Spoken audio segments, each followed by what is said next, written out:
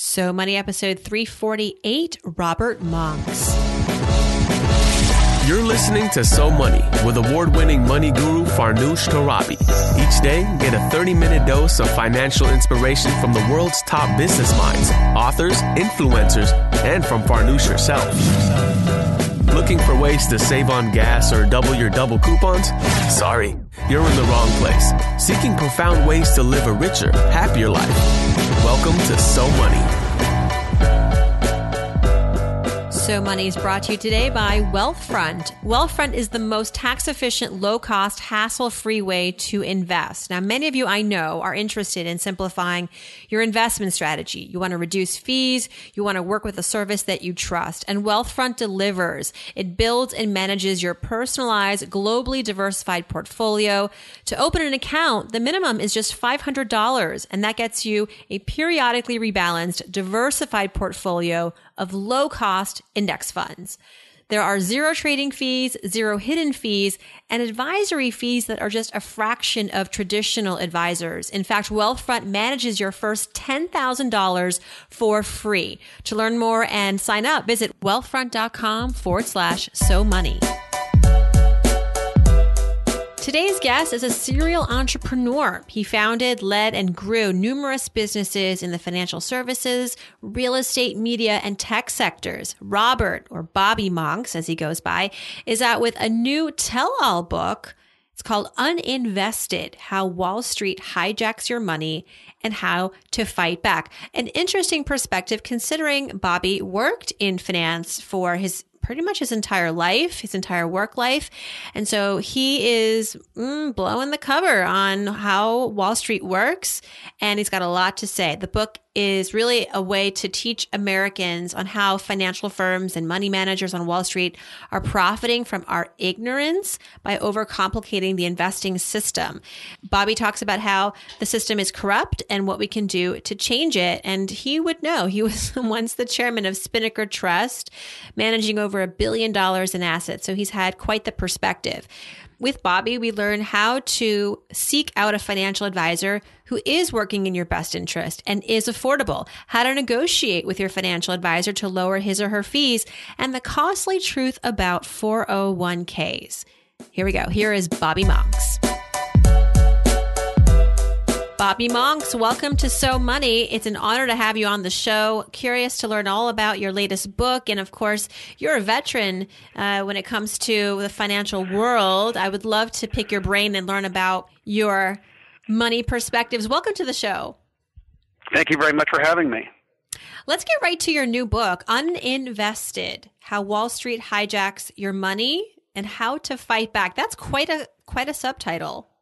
Mm-hmm. Do you really feel that way, that Wall Street is hijacking our money? Why did you want to write this book?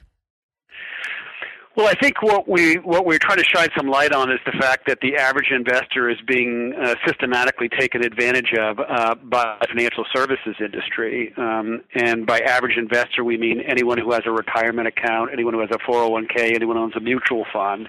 And we're not saying that every single financial manager is a boogeyman.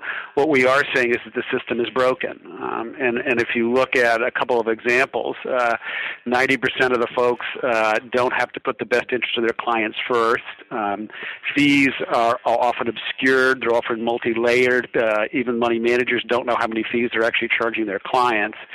And it's the only business that I've been in, and I've been in a lot of businesses, where you get paid whether you make your client money or not.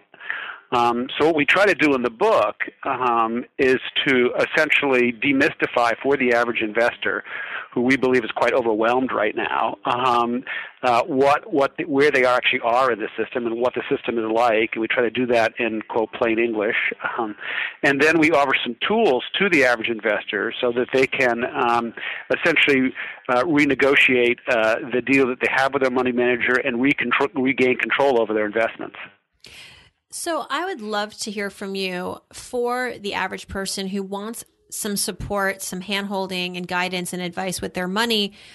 What steps should they take in order to be in the best hands and to know that they are working with a fiduciary and to avoid these fees? Fees are unavoidable to some extent, but to minimize fees, I guess. What's the best strategy? Well, I think the first thing as the average investor you need to realize that when you go to buy anything, I mean, let's say for example you go to buy a vacuum cleaner, and you go out and you look on the internet, you research and look at a variety of different types and compare prices, and then you decide to make a decision. The decision about who manages your money is probably one of the most important financial decisions you ever make in your life. And so it's really important to take some time to really get comfortable with that person. And what we articulate in the book is a series of questions that you should ask your financial advisor. And to give you some examples of those, do you put my best interest first? Do you have a fiduciary responsibility to put my interest first? Can you tell me how many fees that I am paying? Do you invest in the same stocks that you're asking me to invest in? Do you get paid if I lose money? Do you vote your proxies? And there's a number of other questions that I outline in the book. And the important thing for the average investor to know is they need to understand the answer that they get. They need to feel really comfortable with the answers that they get.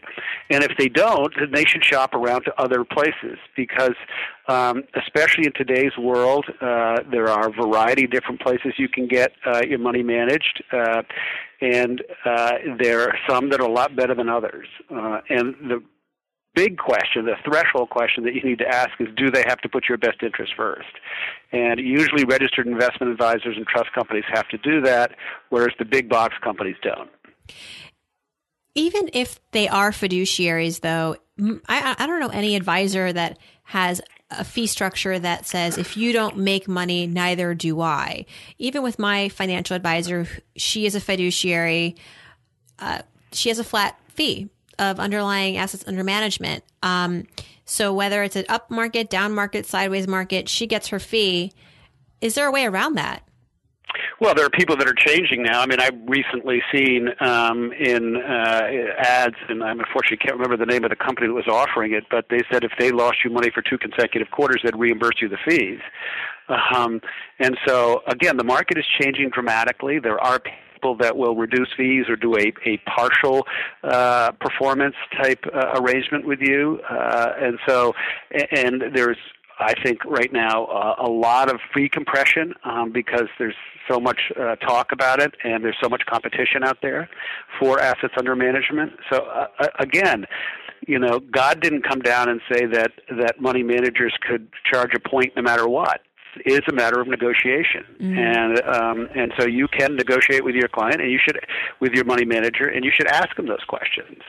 And you should also, it's really important that also money managers have some skin in the game and that they, invest in the stocks that they're asking you to invest in. What do you think about now that we're in 2015, 16, and you've been in this industry for many years? We're transitioning now to a place, and I think it's only going to get more prevalent, is robo-advisors. They hate that term. The robo-advisors hate being called robo-advisors, but essentially online investment platforms that now that there is a whole school of thought around plain vanilla investing, indexing using index funds, that just investing in some simple index funds and it's automated over 30 years, you'll end up okay. So why pay for a human being to watch out for you? What's your take on that new design, that new paradigm? Well, I think the jury's out on robo investors. I think first of all, they made a choice to invest in index funds, and like all mutual fund, index funds have their problems. Not all index funds are the same. If you read a prospectus for an index fund, often the total costs associated, the total fees, their expense ratios are not fully disclosed. Trading costs are not disclosed. And at the end of the day, you really, with an index fund, don't really understand what it is that you own. And, of course, you have to pay the robo-advisor to tell you which index fund, so that somewhat defeats the purpose of the low fees of the index fund. And the other problem with index funds is if something goes wrong, there's nobody to talk to. You have, when you use a robo fund, there's no way that you can talk to somebody about, well, what should I do here?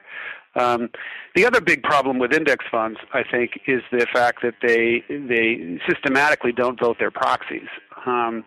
And so there's a lot of money that's left on the table as far as index funds are concerned. And let me give you a very sort of simplistic example of that. So let's say a CEO of a particular company gets paid $30 million, and that's part of the proxy, their executive compensation. And let's say that, which is true, a company like Vanguard, for example, 85% of the time they vote for management. Well, they're voting for that CEO to get $30 million, when in fact, in many cases, the CEO doesn't deserve to be paid that much. And every dollar you pay to the CEO comes away from the shareholders. And index funds don't really take responsibility for that in the broad market, which is not only bad for the specific shareholder, but it's bad for capitalism in this country. You've been working very hard you brought up CEO pay. Beyond this book, you work vigilantly to kind of make corporate America more democratic. How would you characterize corporate America today versus, say, 30 years ago? Are we in a better place? Have we made improvements? And even if we have, where are the areas for improvement? Well, I think, I was chairman of Institutional Shareholder Services for many years, as well as Proxy Monitor, which is another shareholder services company. And I'm not sure if you're familiar with those companies, but what we did was essentially vote the proxies for institutions. And so because we had so many customers, institutional customers, we were often, and ISS still does, often votes for a high percentage of the proxies in any given proxy contest. So it can be up to 20-30%. So in my experience comes from a place where there is that particular company had power to be able to resist the hegemonic power of corporations. Because they had to get us to make a recommendation for the institutions to vote their way. And so in that case, there is a counterbalancing force. But it's not enough, nor is what the regulation that we have enough. Corporations, well, I think they've made some strides, still have pretty much control over what happens. If you look at the fact that we do now have a say on pay, which is very positive, so we can affirmatively vote for or against a CEO's compensation, but it's still very hard to get access to and be able to elect an independent selection of directors. So while I say we've made some improvements, there's still a long way to go before it's really a democratic process. How did you get involved in the world of finance? And I'm curious to learn, your very first job. And was that the moment where you realized I'm in this for the long haul? Well, I've been a chronic entrepreneur my whole life. I started as a real estate developer and then moved on to operating companies. And so, again, I was chairman and co-founder of ISS as well as Proxy Monitor. Actually owned ISS twice, sold it once, and then bought it back again. And that really was stemmed from my father's work on corporate governance. Then I founded a bank, and then I was chairman of a trust company, and have been invested in through much private equity firms, have invested in various entrepreneurial things that I've done, and I've also invested through private equity. So I've kind of been around the whole spectrum in terms of the financial services world. So I really begin to understand where the bodies were buried, and what became apparent to me over the long run is that the average investor is really not getting a fair deal, and that you're ending up with this two-tier system, one for the average investor and one for the very, very, very wealthy.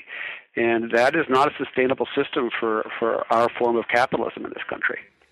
What is your industry thinking now, all of your peers, that you're coming out and kind of blowing the cover a little bit? And not that I don't think anyone would necessarily be so surprised to hear what you're saying, but with this must come some braveness in a way, because I can only imagine what some of your peers are saying to you. Like, why are you doing this? Especially the ones right. Are you a traitor? What are you doing this for? Right. I mean, again, one of the great things about capitalism in this country is that people get to say what they think. And,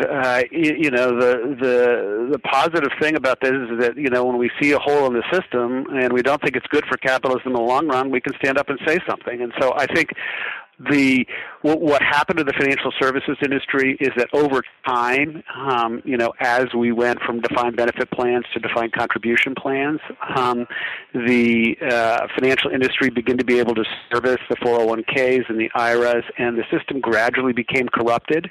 And so I think there are a lot of people in the industry now who feel that it is corrupted and feel that it needs to change.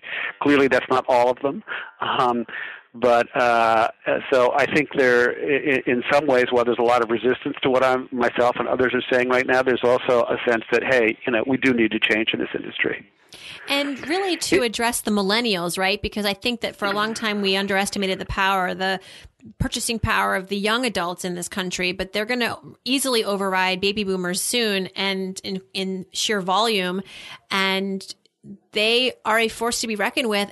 Do you think the financial services industry is really in tune to that? I feel like they're not really changing their strategy to appeal to this demographic. I don't think they are at all, and I think one of the things that is I think reflective of where the millennials are, and my own children are part of that, is that they want to disintermediate. And what that means is cutting out the middleman. And guess what the financial services industry is? The middleman. And you see that in all the different Uber products that are out there. They're much more interested in direct investing and not having to go through some form of intermediary. So I don't think the industry is really prepared for that. And I think that the whole financial industry and the way we invest is really changing at lightning speed right now. And so that if folks don't keep up with that, they're going to be history, in my opinion. Yeah. Well, I'd love to learn more about you. What's your financial philosophy? If you had to encapsulate it in a sentence or two, what's your money mantra? Well, I think you mean in terms of investing in the stock market or in terms of an entrepreneur? Well, I suppose for our show, in terms of investing and just personal finance. Well, I think at the end of the day, what I believe is the best system that you can follow is to invest in those companies that you know something about, and to invest in 10 companies. You can get very diversified by investing in 10 different companies. You invest in Google or Exxon or any multinational company. They're very diversified, so you don't necessarily have to invest in a mutual fund or an index fund to be diversified. And again, look at the companies that you know, products that you use. Do you like those products? Do you think they're going to go well? And then hang on to those companies for a long time. You don't have to sell them every time the market goes down. You certainly don't want to day trade. But the effect of that is that there are very little fees that are associated with them. There is a reporting process that is fully intelligible so that you understand these are the stocks I own. This is what happened this month. This is what happened next month. You don't have to go through a reporting process that nobody could read or understand. And again,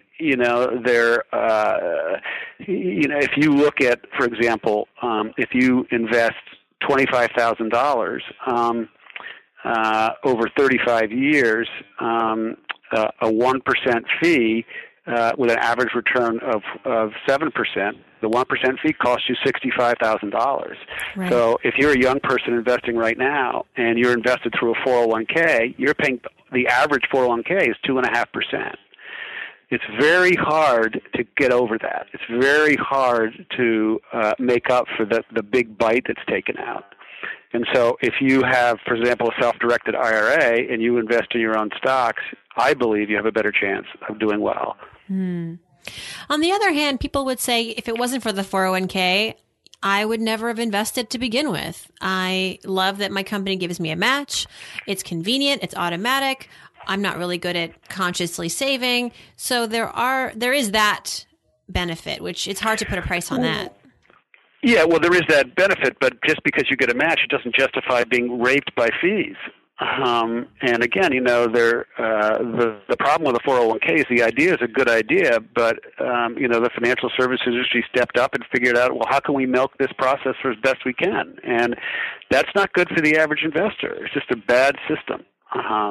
There's too much legal larceny in the 401k process right now, and there are too many fees charged to manage it, and too many layers of intermediaries. And so I believe that folks would be better off with self-directed retirement funds where you can get the same match, but you're not forced to choose from a very limited menu that's provided to you. Often it's not good for you.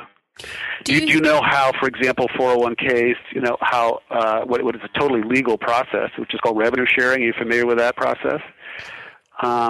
Well, revenue sharing basically is a mutual fund which pays an administrator to get on the menu. And that is completely legal, and it is basically doesn't look out for the individual employee at all. It's just what's better for the mutual fund and what's better for the administrator. So the president himself has said that $17 billion a year is lost in conflicted advice with retirement products, and that's a huge number, and that's money coming right out of the individual investor's pocket. Do you see companies changing their offerings? Do you see the 401k industry changing anytime soon? I do. I think there's more and more that's coming out about the 401k and how negative it is and how many fees are being charged. And I think I don't think employers I am an employer, don't like the 401k system. And so I think that if you look at there's some really intriguing legislation that's trying to eke its way through Congress, but is also trying to get through various states right now, that looks at sort of a hybrid between a defined contribution and a defined benefit plan.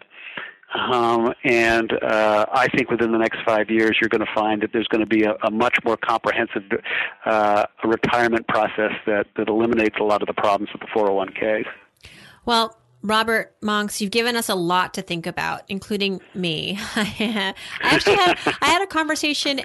I mean, it's really funny that I'm talking to you today because just this morning I was having my quarterly conversation with my financial advisor, and I love the team there, but I had to have an honest conversation with them about their fees. And I looked at how much I paid in 2015 and the market didn't do that well. And I said, look, it's not a reflection of your investment strategy for me, but I just feel like if I'm going to stay with you guys for 30 years, that's lots and lots of money in fees when I don't even really think that my portfolio needs to be so sophisticated and so intensely managed, right? I mean, they would obviously disagree, but I just felt that I don't know. I said, look, guys, I don't want to make any knee-jerk reactions, but I'm going to start looking at some alternatives because the fact is there's a lot of options out there these days. And I think the firms that are winning are the ones that are realizing that and saying, look, I know we had a fee structure when you started, but we're going to be flexible because we want to keep your business and we want to be with you in the long run. And we know there's a lot of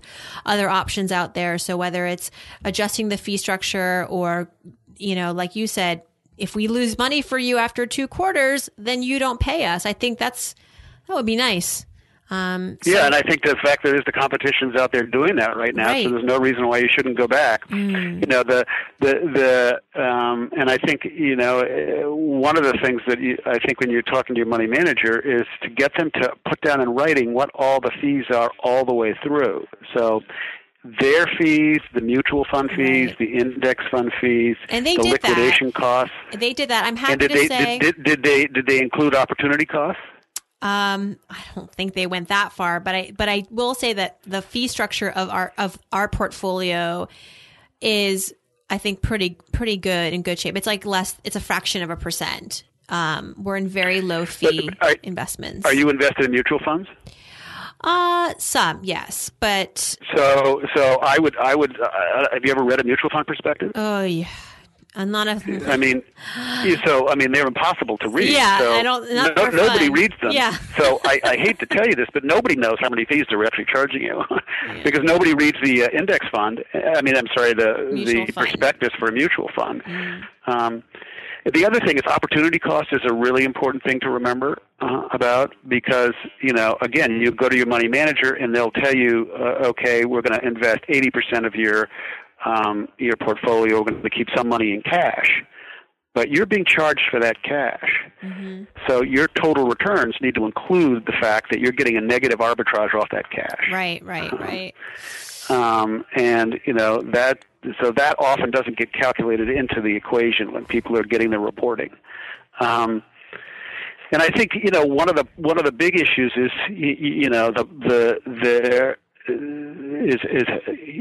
how people relate to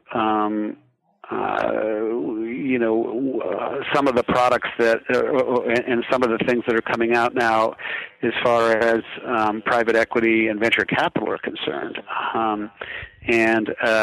Though a lot of people don't have access to those investments, and I think that's unfortunate. Well, thank you. Thank you so much. This has been really eye-opening for me. I'm sure my listeners will agree. Thank you so much, and congratulations on Uninvested, an important book, How Wall Street Hijacks Your Money and How to Fight Back. That's important. Thank you so much. Thank you. I enjoyed it. That's a wrap. If you'd like to learn more about Robert Monks, his website is bobbymonks.com. He's also on Twitter at monksbobby. We've got the audio transcript and comments from this episode. Would love to hear what you thought about what he had to say about Wall Street and financial advisors. Head over to SoMoneyPodcast.com, and that's where you can leave a comment. You can also download, as I said, the transcript and the audio. And while you're there, click on Ask Farnoosh. Send me your question for the Friday episodes. That's a wrap, guys. Thanks so much for tuning in. See you right back here tomorrow. And I hope your day is so money.